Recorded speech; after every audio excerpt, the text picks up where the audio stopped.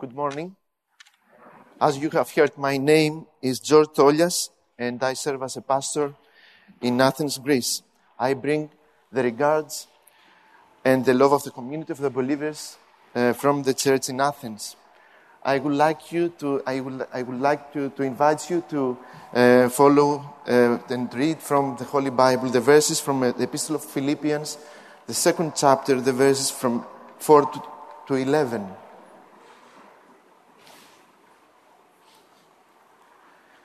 Let each of you look not only to his own interests, but also to the interests of others. Have this mind among yourselves, which is yours in Christ Jesus, who, though he was in the form of God, did not count equality with God a thing to be grasped, but emptied himself by taking the form of a servant, being born in the likeness of men. And being found in human form, he humbled himself by becoming obedient to the point of death, even death on a cross. Therefore, God has highly exalted him and bestowed on him the name that is above every name, so that at the name of Jesus every knee should bow in heaven and on earth and under the earth, and every tongue confess that Jesus Christ is Lord, to the glory of God the Father. 6 months into the financial and refugee crisis in Greece, a book came out that was nominated and awarded amongst 180 other new titles as the best new title for the year 2015. This book, entitled, contains 20 stories under the general theme of solidarity. And I would like to read you a small segment.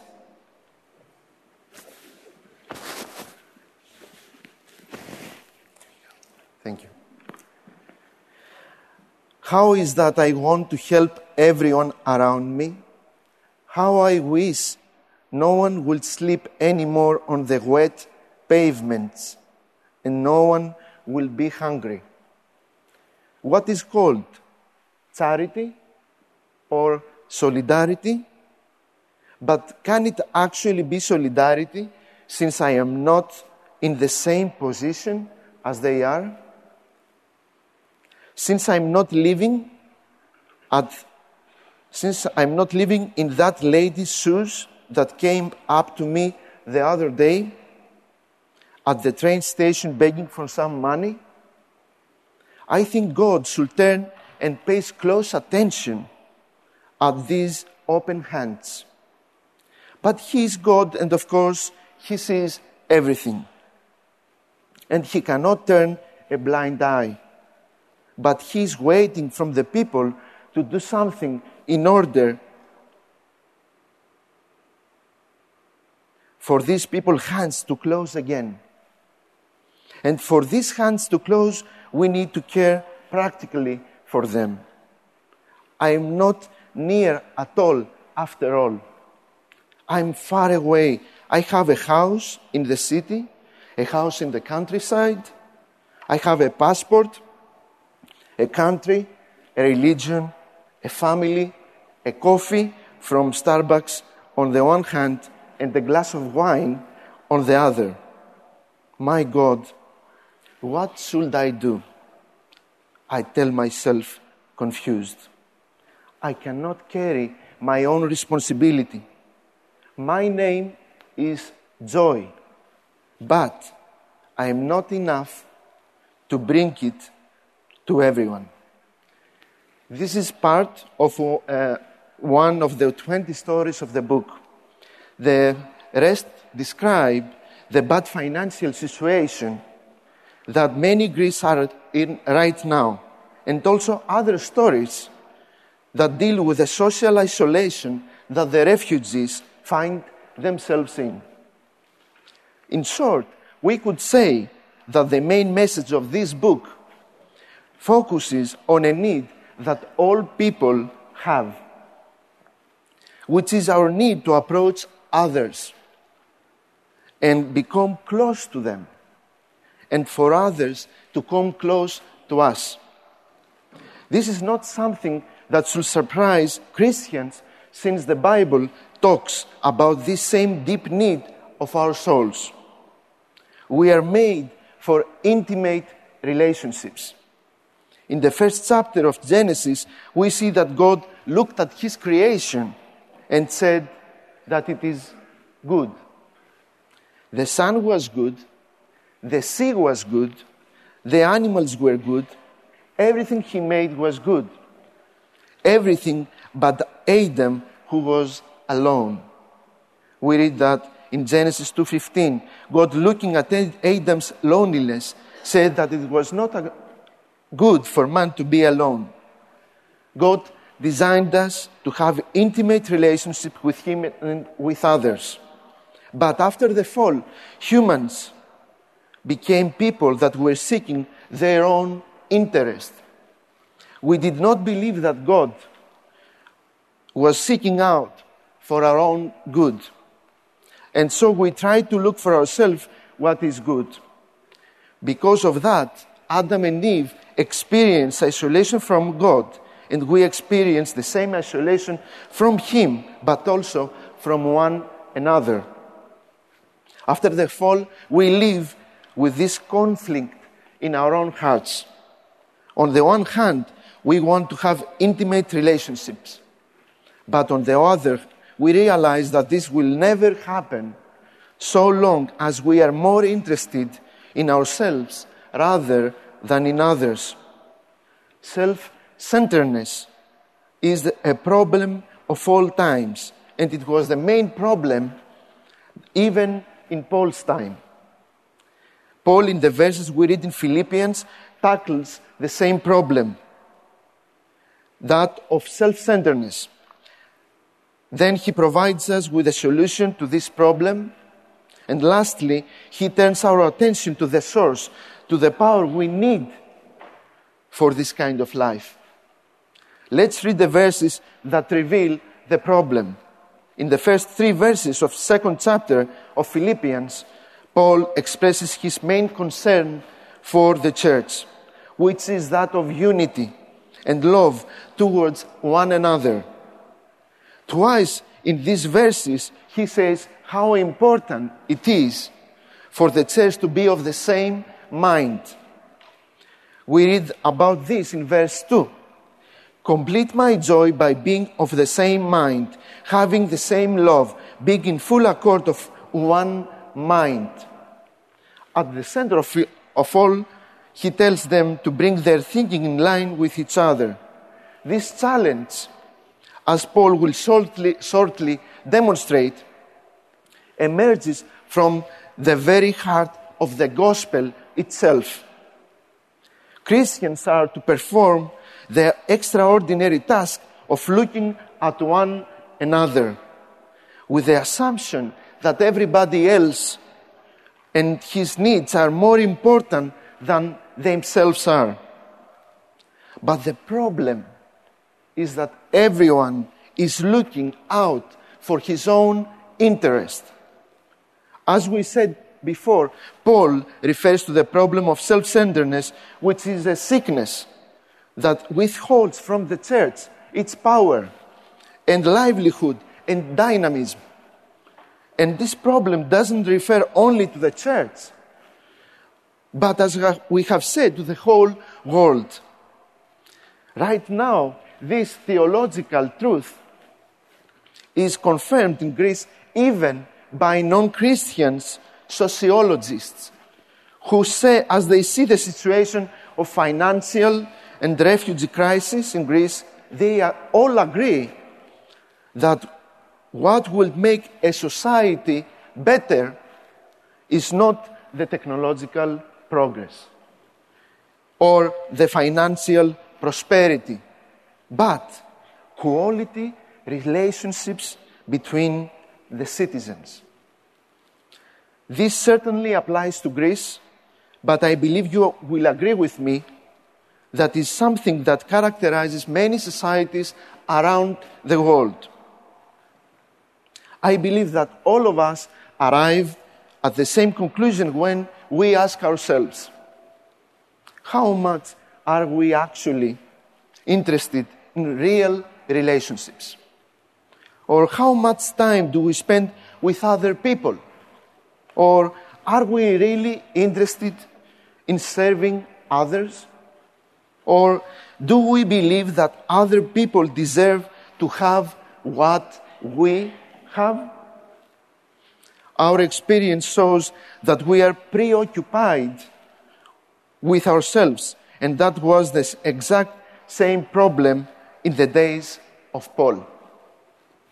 Except this verse in Philippians 2:4, we have one more reference to the same problem in the second chapter of Philippians, verse 19 to 21, where Paul mentions, I hope in the Lord Jesus to send Timothy to you soon, so that I too may be cheered by news of you.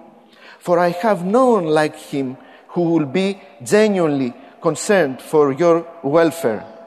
For they all seek their own interests, not those of Jesus Christ. Again, Paul mentions that same problem in verse 2:4, where it says, let each of you look not only to his own interests. The problem of the church is self-centeredness. The fact that we care for ourselves and our needs, and we are indifferent towards others. We make plans, we spend our time and money, all the while putting ourselves at the center of everything, leaving everyone else outside. The goal is the fulfillment of our needs. So Paul reveals to us the problem of self-centeredness, but also revealed to us the solution to this problem. The solution to this problem of being interested only for yourself is to start being interested in others. The solution to the problem of self-centeredness is other-centeredness. Paul in verse 4 will make it clear. Let each of you look not only to his own interests, but also to the interests of others.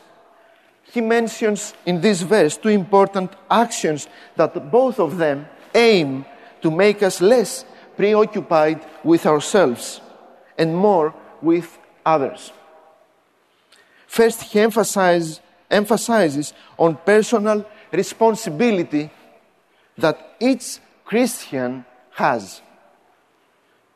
Consider carefully your personal responsibility and calling. The first stop of this trip from self-centeredness to other-centeredness is the realization of our personal responsibility.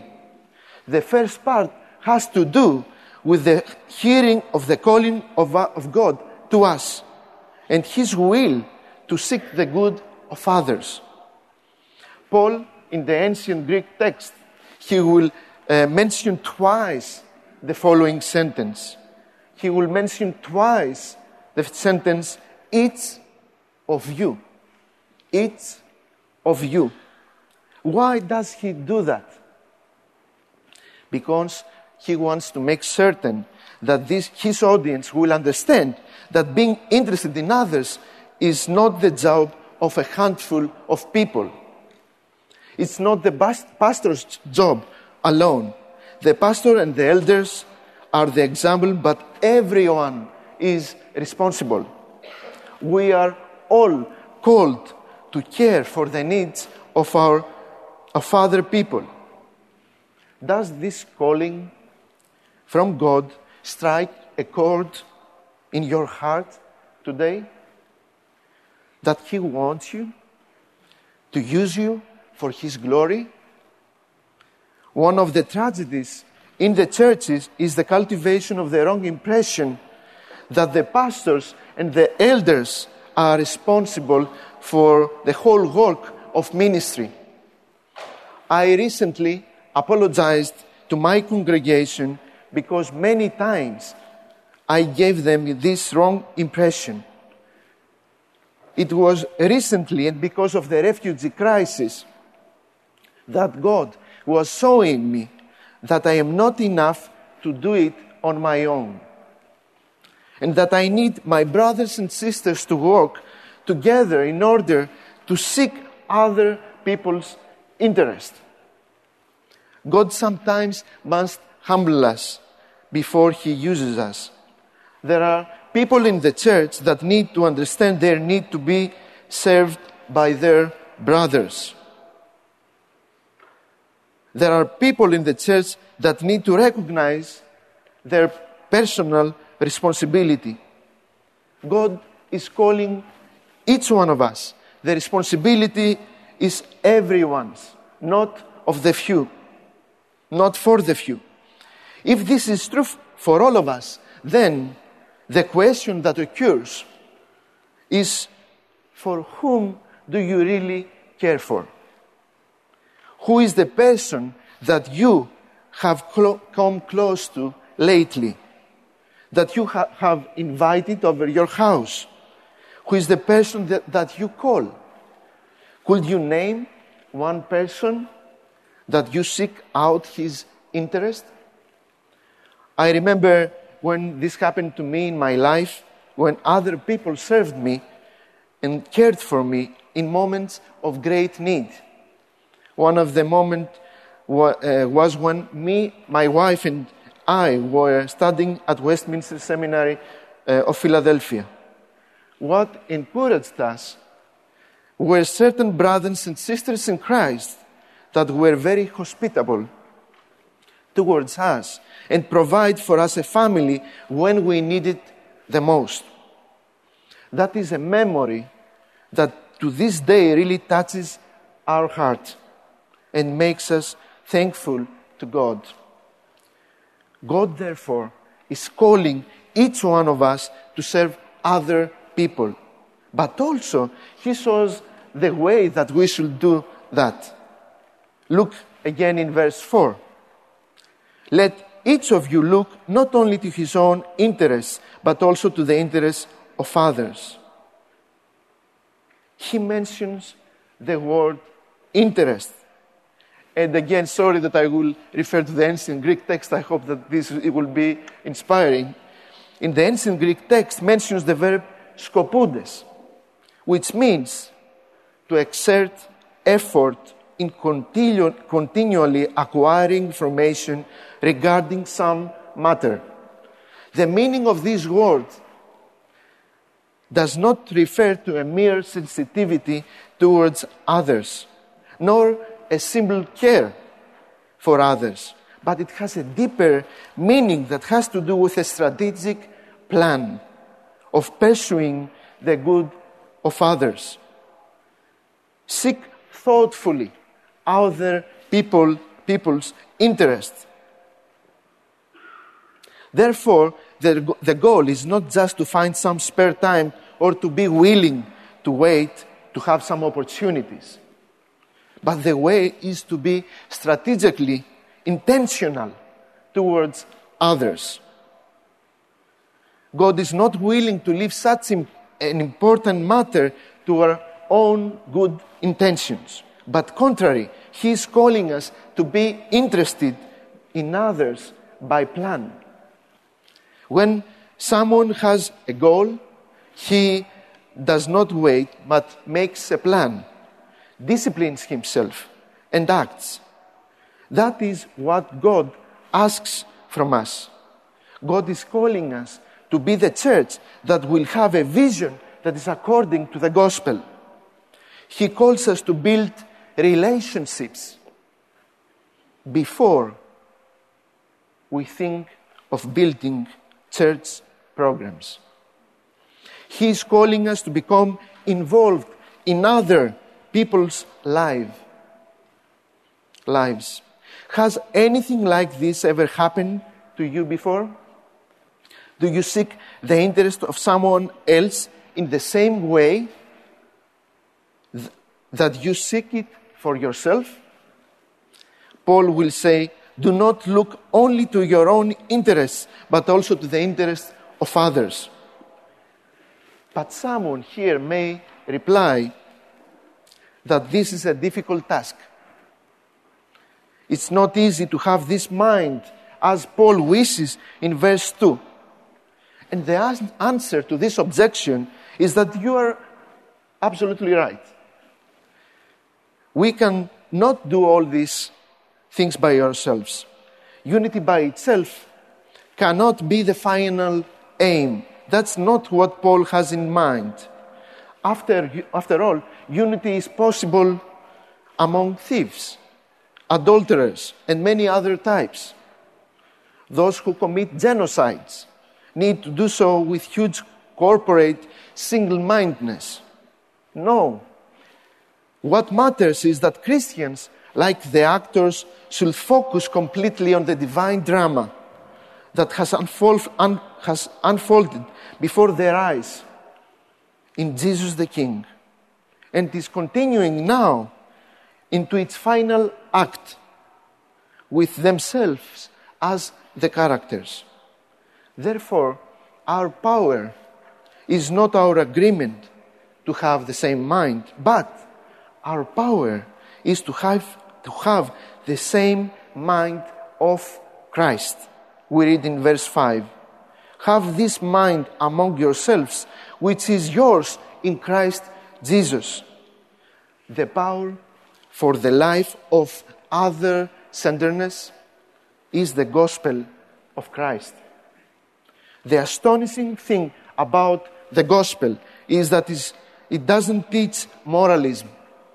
In the verses that follow, 5 to 11, Paul talks about the way and the power to live this life. So far, we have seen that we are called to consider carefully, each one of us, the call of God. And then we have seen that our target is to seek thoughtfully the interest of others. But what does this mean exactly? In verse 5, we read about the mind of Christ, and the reason that the curtain is drawn in these verses is for us to be able to see behind the curtain. Not only what Christ did, but also why he did it. It is so that we can have the same mind of Christ. In other words, verse 5 does not say that this is what Christ's mind is, but it says, "Let this mind be yours." God will never share with us his most intimate thoughts just for us to say that we know them. The reason why he reveals himself to us is to change the way we think, act, and look. How can we fill other people's shoes? The life of Christ is our example. So let's see what it means to have the same mind of Christ. The first way that we should seek other people's interest is by embracing humanity holistically. We are called to become more human. Christ in verse 7 denied everything and became human. We read in verse 5, "Have this mind among yourselves, which is yours in Christ Jesus, who though he was in the form of God, did not count equality with God a thing to be grasped, but emptied himself by taking the form of a servant, being born in the likeness of men, and being found in human form, he humbled himself by becoming obedient to the point of death, even death on a cross." Underline the word human form. The message of the incarnation is not just that Christ came close to us, but that he took human form, identified with our needs, entered our dead ends, got involved with our failures and problems. This is the reverse move from what we usually attempt. We tend to want to become more spiritual by ignoring the material dimension of the human existence. But Christ embraces the soul and the body. He identifies with us. He takes on our human form and rescues it from decay and death. Should the church be involved in the everyday matters of life, or should it only preoccupy herself with the spiritual? I believe that the answer is obvious. The church that worships the incarnated God can never cut herself out of the world. Her mission is the world. The refugee crisis reaffirmed this truth in our hearts. All these people that were traveling through the Mediterranean Sea had spiritual needs, but also material needs. The example of a non-Christian volunteer back in my country, in the refugee camp, one day convinced me that it is very easy to miss out the care for the material needs of other people. I remember this day where I was sorting out piles of clothes, and I was in a hurry to go to my next meeting. And there was this woman that asked me if she could take some of the clothes for the refugees at her home in order to wash them, to clean them. I was shocked. I confess that until that moment, I didn't seek so thoughtfully to serve the refugees' need. It is so easy to act mechanically and not seek thoughtfully to serve the spiritual but also the material needs. This is because in the church we find this false dichotomy of spiritual and physical goods. And we say that the purpose of the church is to be interested in the spiritual needs alone and the souls of the people. But in light of what we have read, we understand that this is very hypocritical. No Christian says that the most important thing is his soul, since all of us are interested about many other things. The Word of God says that if this applies to you, then it should apply to others too. The call for Christians is to seek for the interest of others the way Christ did it, by embracing the whole of human nature. So to have the mind of Christ is that we should have a holistic approach to other people, but also to have the attitude of sacrifice. To have the mind of Christ means to have an attitude of sacrifice. In the verses from 5 to 11, we also read that Christ did not just take human form, but also became servant. He emptied himself, in verse 7, by taking the form of a servant. And in verse 8, he humbled himself by becoming obedient to the point of death, even death on a cross. In the Gospel of John 1:14, we read that Christ revealed his glory through signs and miracles, but mainly on the cross. What does this mean for us? How does this shape us? And how does it determine our missions? We usually avoid going to the one that is in need because we are afraid of getting too involved. Our God, though, got way too involved with us, to the point of death. The church must become interested for the world, even if that means that it must bleed. The kind of decision comes at a cost. The first thing that we are called to leave behind us is our rights. My right to use my time the way I please. My right to do only what I enjoy. However, such a sacrificial presence is impossible for us if Christ is only an example that we follow. To have the mind of Christ is to think and act like Christ, but also to have the mind of Christ is to know the deepest motives of his heart. That he took human form and sacrificed himself because of his love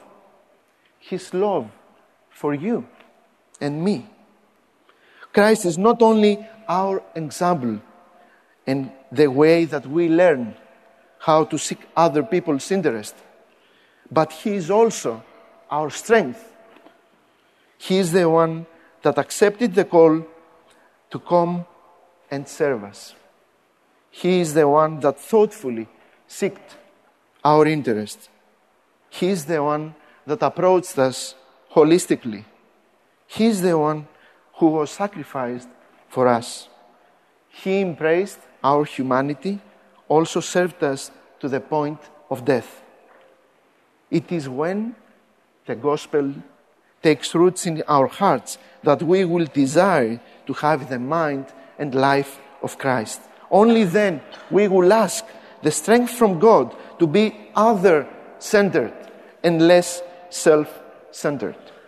Let's stand with an attitude of repentance for our self-centeredness and ask His strength to live out the gospel.